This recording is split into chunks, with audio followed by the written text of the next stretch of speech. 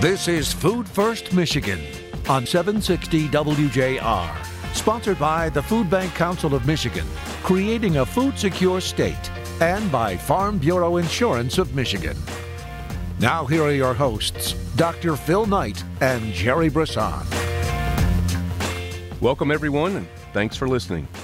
The first responsibility of a leader is to define reality.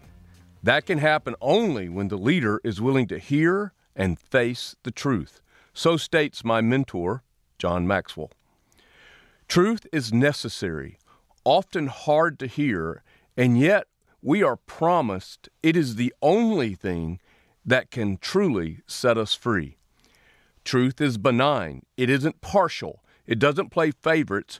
It is candid, straightforward, and unfortunately, sometimes elusive. Truth is to be pursued, cherished, and held up as a validation of our essence. Lovers of truth not only speak it, but they hear it too. This is how we know the purity of a person. Many can speak truth, but far fewer can hear it. James Garfield said from the Oval Office, "The truth will set you free, but first, it will make you miserable." Today on Food First Michigan, we will speak truth.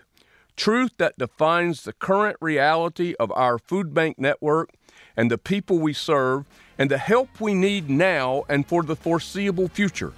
Truth about the state of food, the need in the community, who is helping us, who isn't, and how we are addressing these circumstances. That's all today on Food First Michigan.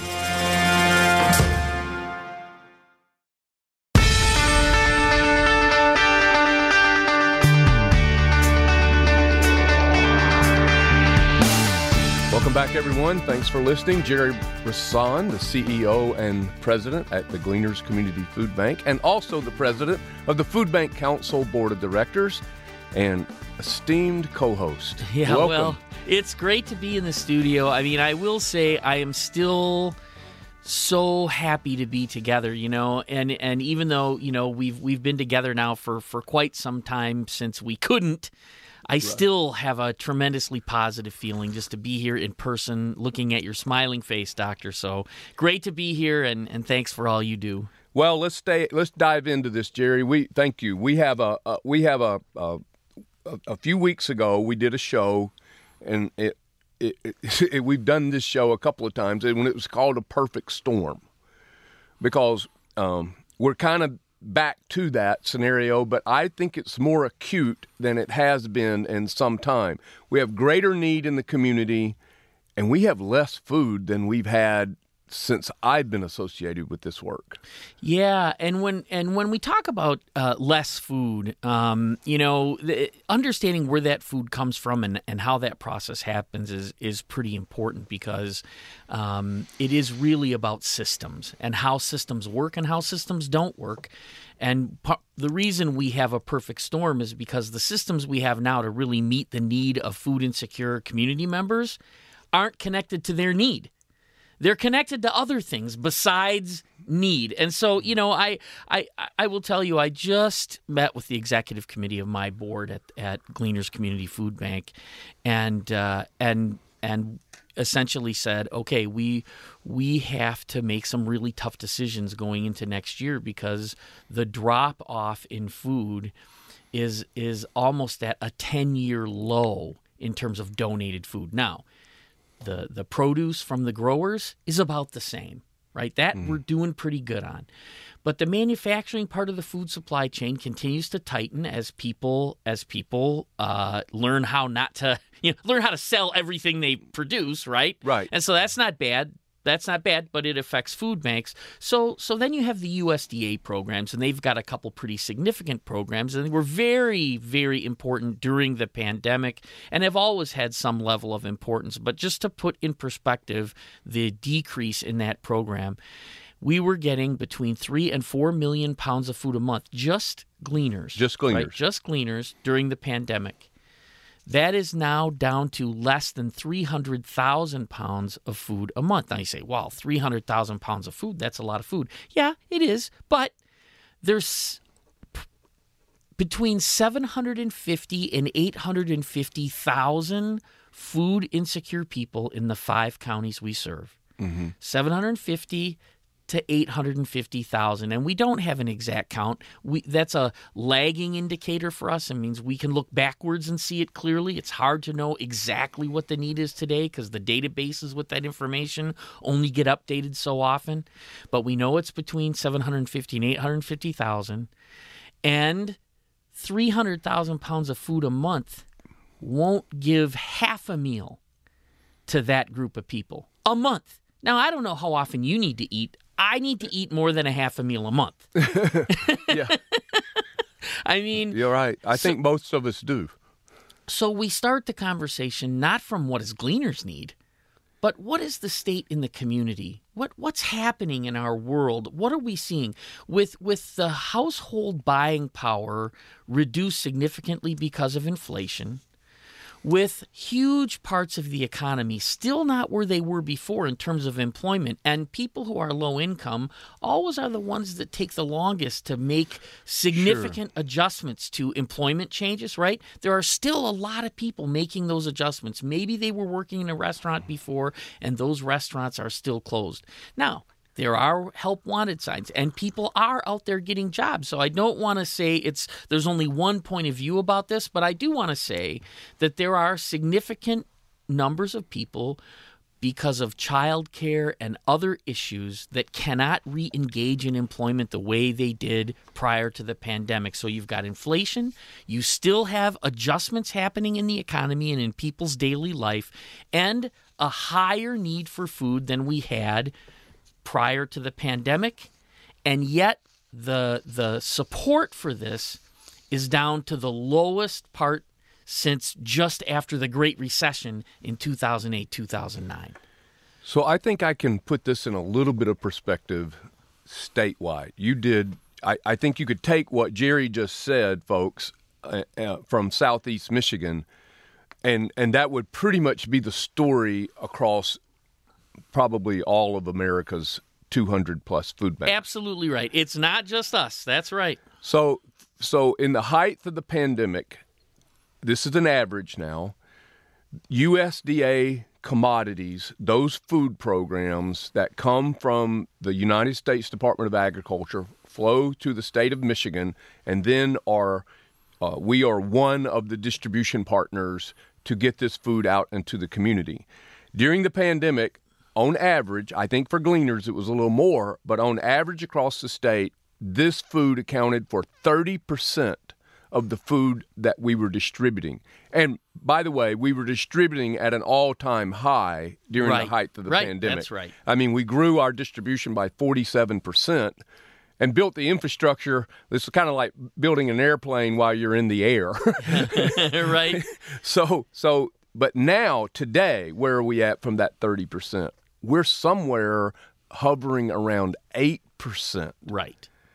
So that's a lot of food. I mean, just think, this is really difficult to imagine, but at the height, we were distributing statewide 240 million pounds of food in a 12-month period. The most we'd ever done before, Jerry, at statewide was 165 million. Mm-hmm. Now, what's the top truck, how much weight can a semi take? Figure 50,000 pounds, just for the sake of argument. So do the math, folks. 50,000 pounds in one semi, and we were doing 240 million pounds of food. And that 30% of that came from the USDA. The demand is still high in the community, and we're down to 8% of the food that we have in our warehouse coming from the USDA. Well, as I, the whole point of this was to say that the food safety net, huge parts of the food safety net aren't logically connected to need. They're connected to other things. So the way I said it to my board was, the logical way to solve a problem is to define the problem, weigh the solutions, and then pick the best solutions, right? That's the logical way to solve a problem. Well, in the government circles so many times, and I don't want to, I love my government people, but I just want to say what actually happens is rather than define the problem, we argue about the problem. Rather than weigh solutions, we look at what's popular.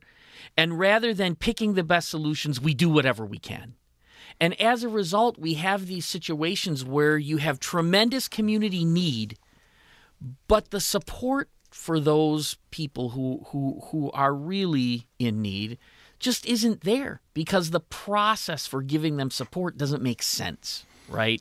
So now, we got to make sense of it. Our job is to make sense of it, and any of our listeners know we are about making systems better. We're not about complaining, right? What do you like to say? We're not about fixing the blame, we're about fixing the problem. And yet, when there's clearly a place where things aren't working right, we've got to call it out and say, this is not how this should work. Well, yeah, I think, let me give a little context to that Dr. Phillipism there. I want to fix I do want to fix the problem, not the blame.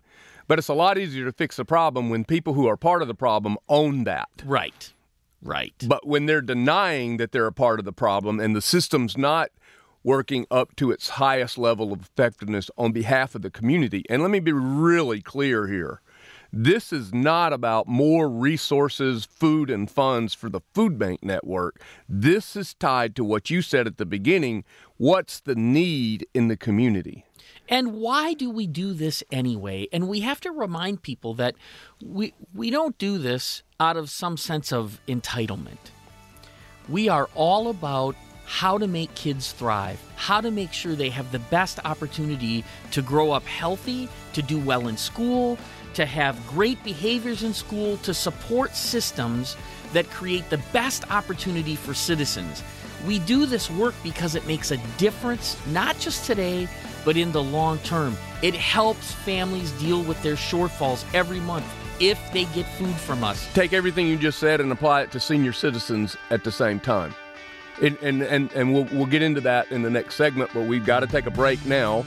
So that went by really fast. Yeah. He's Jerry Brisson. I'm Dr. Phil Knight. We're both back with you in just a moment.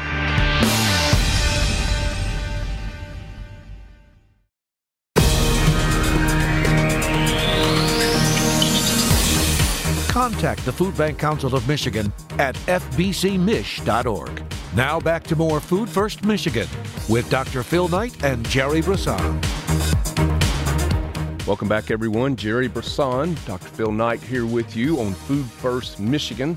And Jerry, perfect storm. We've been talking about that, but acute more today because of a lack of resources, lack of food, and higher need. That's fairly simplistic, but that is the case. Right. And some of it is true at face value, and another piece of that at face value just isn't true. So we know that there's money to buy food that is not being spent. And we know the reason that money is not being spent is mostly administrative. That, well, we put bids out and by we, I'm talking about the federal government, particularly the USDA, who's responsible for purchasing the food that then gets into the food bank system through the Emergency Food Assistance Program. Mm-hmm. And so we know money was appropriated by Congress, and now the administration has to take that money and turn it into food for the Emergency Food Network. That's just the way it works. The money's there, but the food isn't. Why? Well, we're having trouble with the food supply chain and the bidding process, and, we can't figure out how to get the food at the right cost. And so, okay, for 2 months, I can kind of accept that that's a problem, right? But not for 6 months or 8 months or 10 months. At some point in time, you have to say there's got to be another better way to do this. So when and we've seen this coming, and we know, and we learned during the pandemic, we can act on a dime. There are waivers that can be put into effect. There are things the administration can do without an act of Congress to move things along. And so there's this bottleneck that's super frustrating. Well, you're right, Jerry. I mean, it's a business model that's fairly antiquated, and there are waivers that have been, and I'm just going to say this straight out to you. There are waivers that are available right now from the federal government about how some of these food programs can work. But it's how the state chooses to apply those waivers that are hurting people. Yeah, I mean, I think there is. So we have one particular example that we're trying to figure out how to solve. So let me tell you the story. There's a program called the Summer Food Service Program. We've talked about it several times on this show, and what it's intended to do for kids who get free and reduced lunch in school during the school year, right? Mm-hmm. It gives them the same access to that food theoretically during the summer when school is out. Right? So that's the intention of the program. But when school is out, kids aren't there every day. And yet, the way the program was written, kids have to go every single day to school to get their meals in order to receive them, right? Well, yep. So because of the logistics of getting to school when school isn't in session, there have historically been pretty big problems for families to participate in that program during the summer.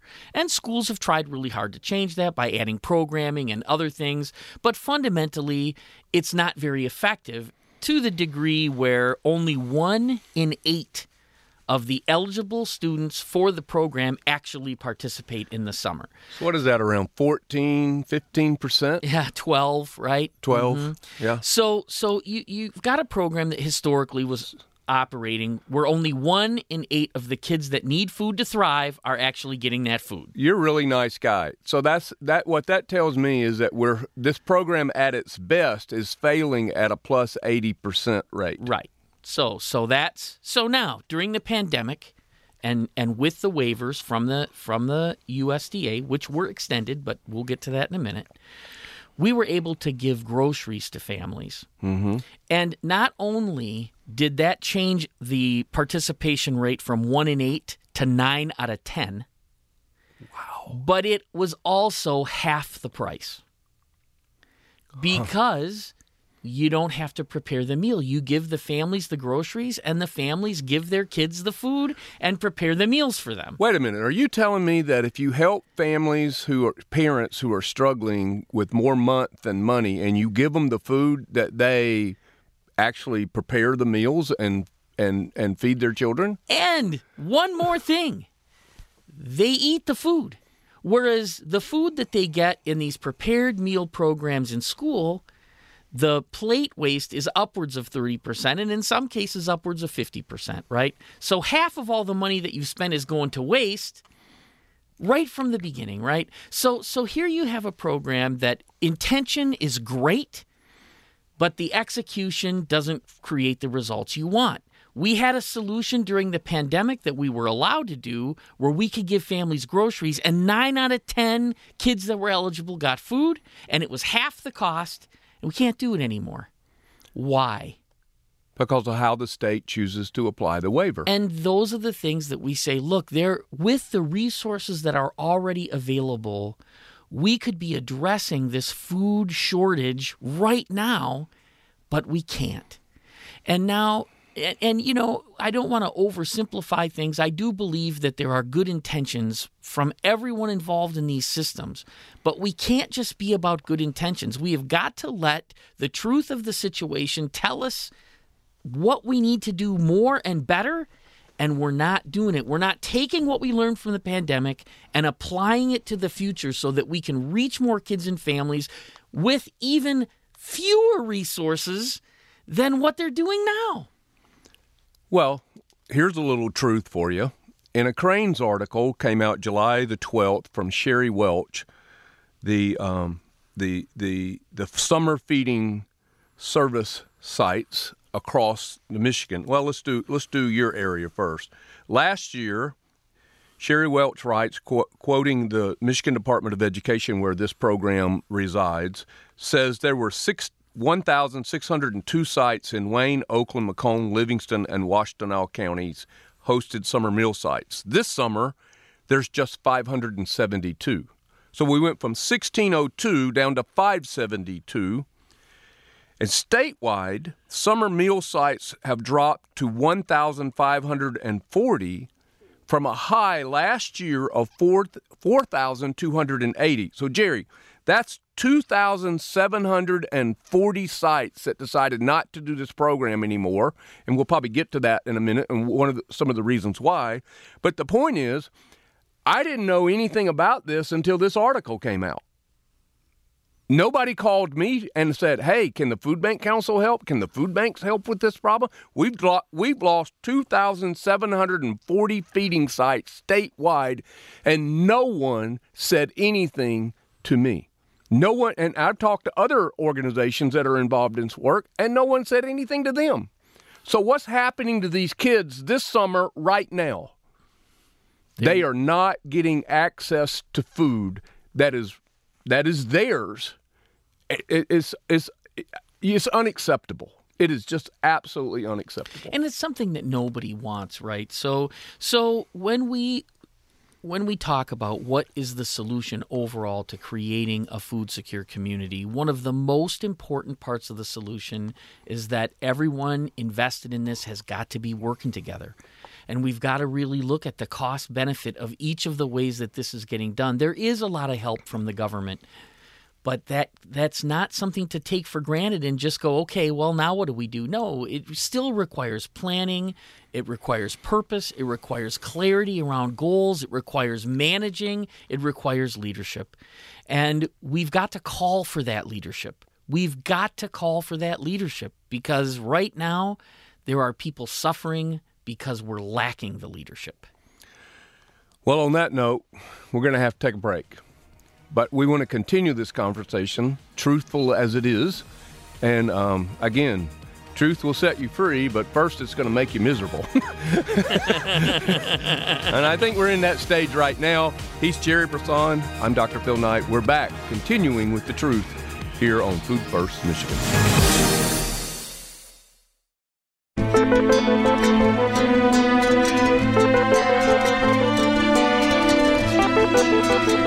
Food First Michigan.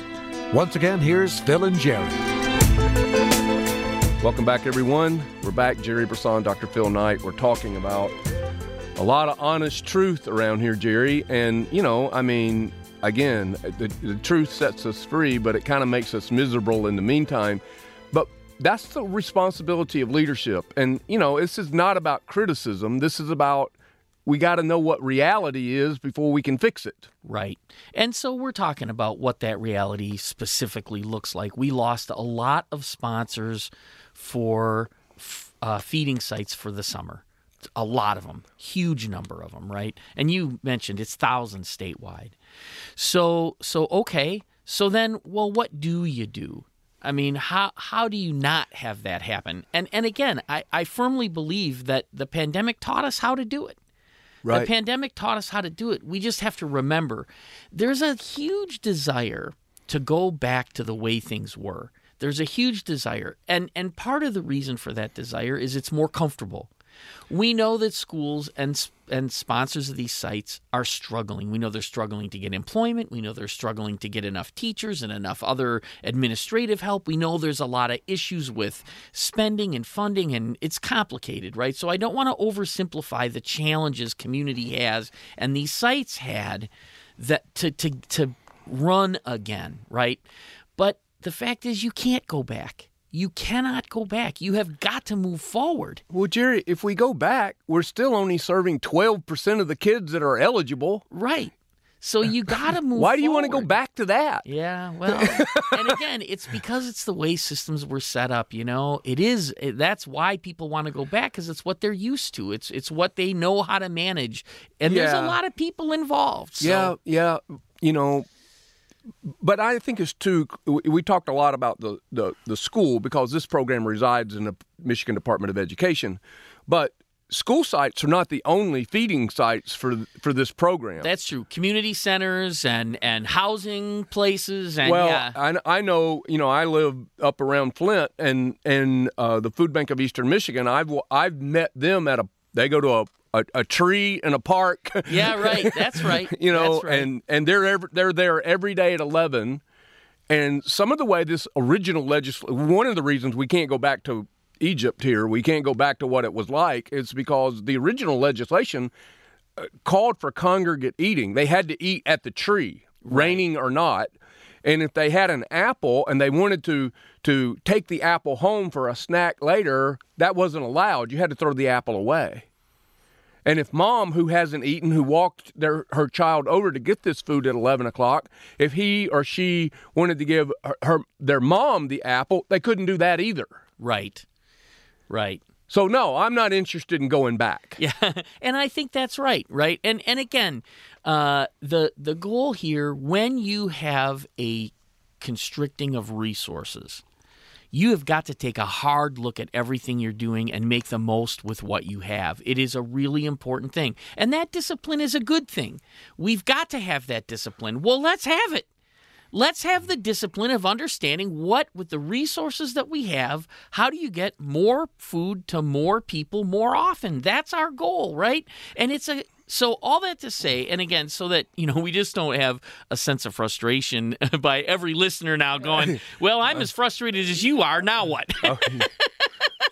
Right. We've done a good job ramping that up. And I would just say, I think that's a really good thought, though, right there. More food, more often to more people. But I think we've even evolved further, Jerry. I think it's getting the right food to the right people at the right time in the right place when and where they need it. And that's been the evolution that we've learned coming out of the pandemic about the work the food banks do. And we can do it better.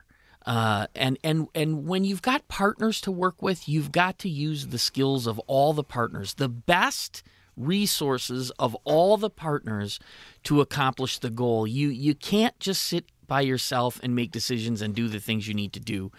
And so we need to work together, and we are, right? We are. We're doing what we can now to try to change this, to get clarity around what's actually happening in the community, to bring that voice to state government and to federal government and to agencies and others that we're working with, to try to address in our local community the challenges of working within the constraints of the legislation as it's written, so that we can get good policy work done and get some of the changes done that need to be done. But in the meantime, there are things we could do that we're not doing that we've got to move as well. That these waivers allow for, but are not being applied in that way here in the state any longer. Jerry, what's one or two top reasons why people, organizations, are deciding not to be a summer feeding site? Did they stop caring about kids in their community? No. So the first and most challenging part is that the cost of food has gone up, and the reimbursement rates of the program haven't risen as much as the cost. So you have a problem of people just can't afford to provide the food at the cost or at the price that they're being offered. So if it costs, let's just say, $4 a meal, and you're only getting offered $2.80, well, you can't keep doing that, right? You have to have the cost actually cover the cost of the program. And in many instances, it just simply doesn't. Now, it did for a long time, but inflation has had a terrible impact on the economics of these programs for the sponsors, because any reimbursement that the sponsor doesn't get, they have to eat the cost. So if the sponsor has to bear 20 to 30% of the cost of the program because the resources from the government only cover 70 to 80% of the cost, they just won't do it. They don't have the money. They can't do it. They can't do it. Right. I mean, you can't do it long anyway. Right. I mean, what do they say? Where there's no vision, the people perish, and where there's no money, the vision does. That's exactly right. So let me see if I understand this right. If you can, right now, the way the reimbursements rate are for this program, you're having to eat 20 to 30% of the cost. So you're paying 20 to 30% of the cost of the program for the privilege of doing this on behalf of the government. Well, I would say this. We're doing better than that, but it's a lot of work to do better than that. And there are very few vendors you can use, and we're managing a lot of different logistics and quality issues in order to get all the funding that we need to do the program. So let's just say the economics of the program changed dramatically because of inflation, and depending on the resources that an organization has to do the work, that can have an impact that's pretty significant, maybe up to 30% of the cost of the program. So I think that it's an economic decision, and then to tag back we got to get out of this segment in a minute, but there's also a frustration level. Right. Right. So then there are the requirements, right? That you have to monitor. You have to monitor what's going on at each of the sites, and that means somebody has to be there every day. You've got to do a lot of paperwork to record what's actually being done. There was a lot of things done during the pandemic that waived some of that. Some of those waivers are still there, others aren't. But for sponsors who have to take on the burden of administering the program, there was some administrative challenges in addition to economic challenges. But those are the main things that keep people from continuing to do it. Well, Jerry and I are going to come back in just a moment, and I'm going to try to my best to get Jerry to talk to us about the honest truth. Seems like that might be a little redundant, the honest truth, but it's not fake news. No, it's not that. Jerry Brisson, Dr. Phil Knight, we're back with the honest truth in just a moment.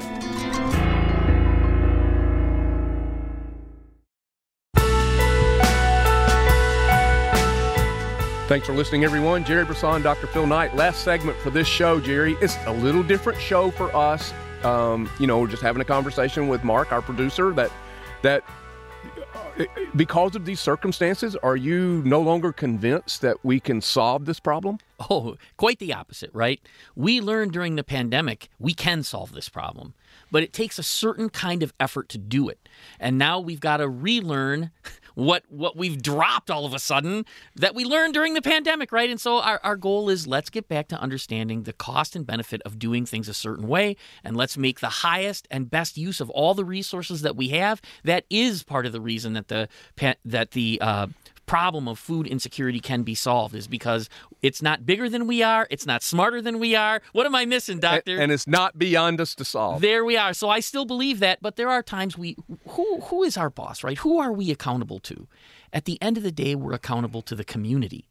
And that's who we have to make sure we're elevating in everything that we do. We've got to elevate the community. We can't elevate institutions over the community. And what we're trying to say today is, time to be accountable to the community, right? The honest truth that we've got to face is that the solutions to food insecurity are not right now tagged to the need. Yeah. They are tagged to other things. Rather than defining the problem, weighing solutions, and using the best solutions, we are arguing about the problem, figuring out what's popular, and doing what we can. We cannot do that. We've got to get back to the discipline of good decision-making throughout the partners that are working to reach the people in our community. Again, I say to my team all the time, our boss that we share is the community. That's who's got to come first. Right. And I agree with you. I couldn't agree with you more. I really hate saying that but you're going to give me a big head. Too late. Yeah, right. Too late. Yeah, it's almost like a good question comment, But the honest truth, as you say, is that we are accountable.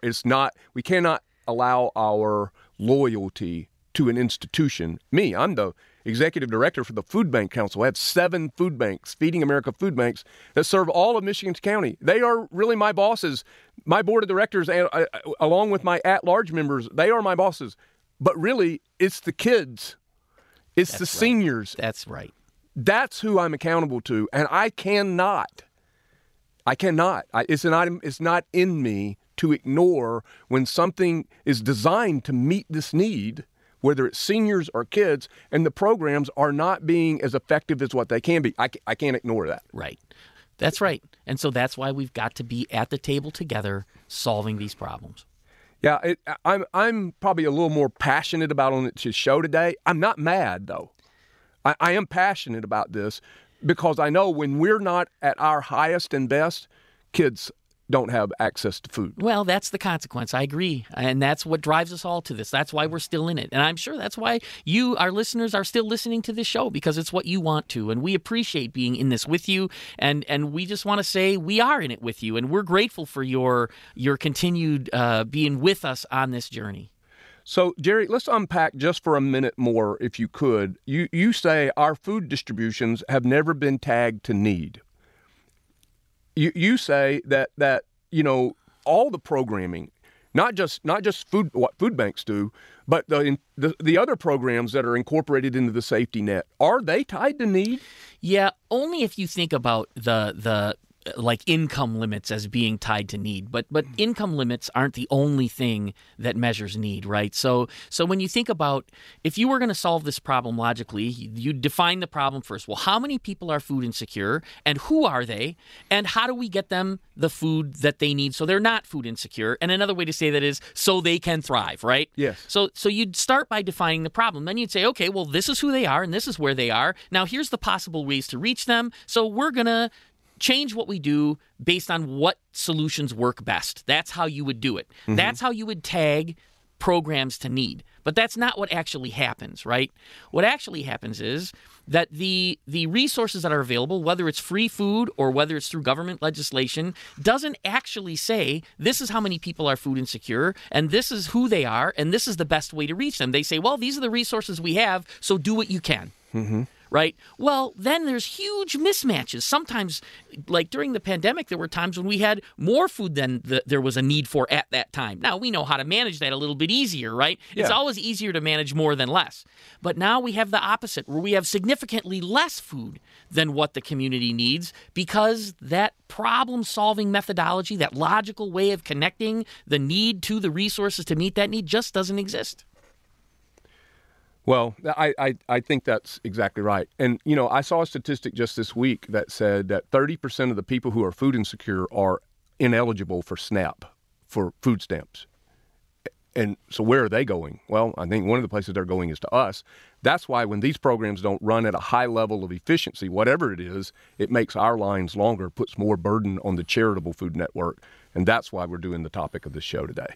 And we all want to live in a community where children and seniors and the whole community thrives, because that's just a better place to live overall. It speaks to our values. It speaks to our strength as a culture when we create systems where people can thrive. And we all want that. So let's get there. Well, how about a little food for thought? All truth passes through 3 stages. First, it is ridiculed, as Son will probably do regarding the content of this show. Second, it is opposed. And third, it is accepted as being self-evident. I do know, like Winston Churchill said, a lie will get halfway around the world before the truth gets its shoes on. But that's why we thought we'd give the truth a head start today by defining reality, what it is for us, and the families we serve across Michigan. Some people are helping us, like you listeners, and some people are making our work a bit harder by not doing their work with excellence. Eventually, the truth, like the sun, cannot be hidden for long. And until then, we will strive to put and keep food first, folks. Food first. Food First Michigan, presented by Farm Bureau Insurance of Michigan and by the Food Bank Council of Michigan, creating a food-secure state.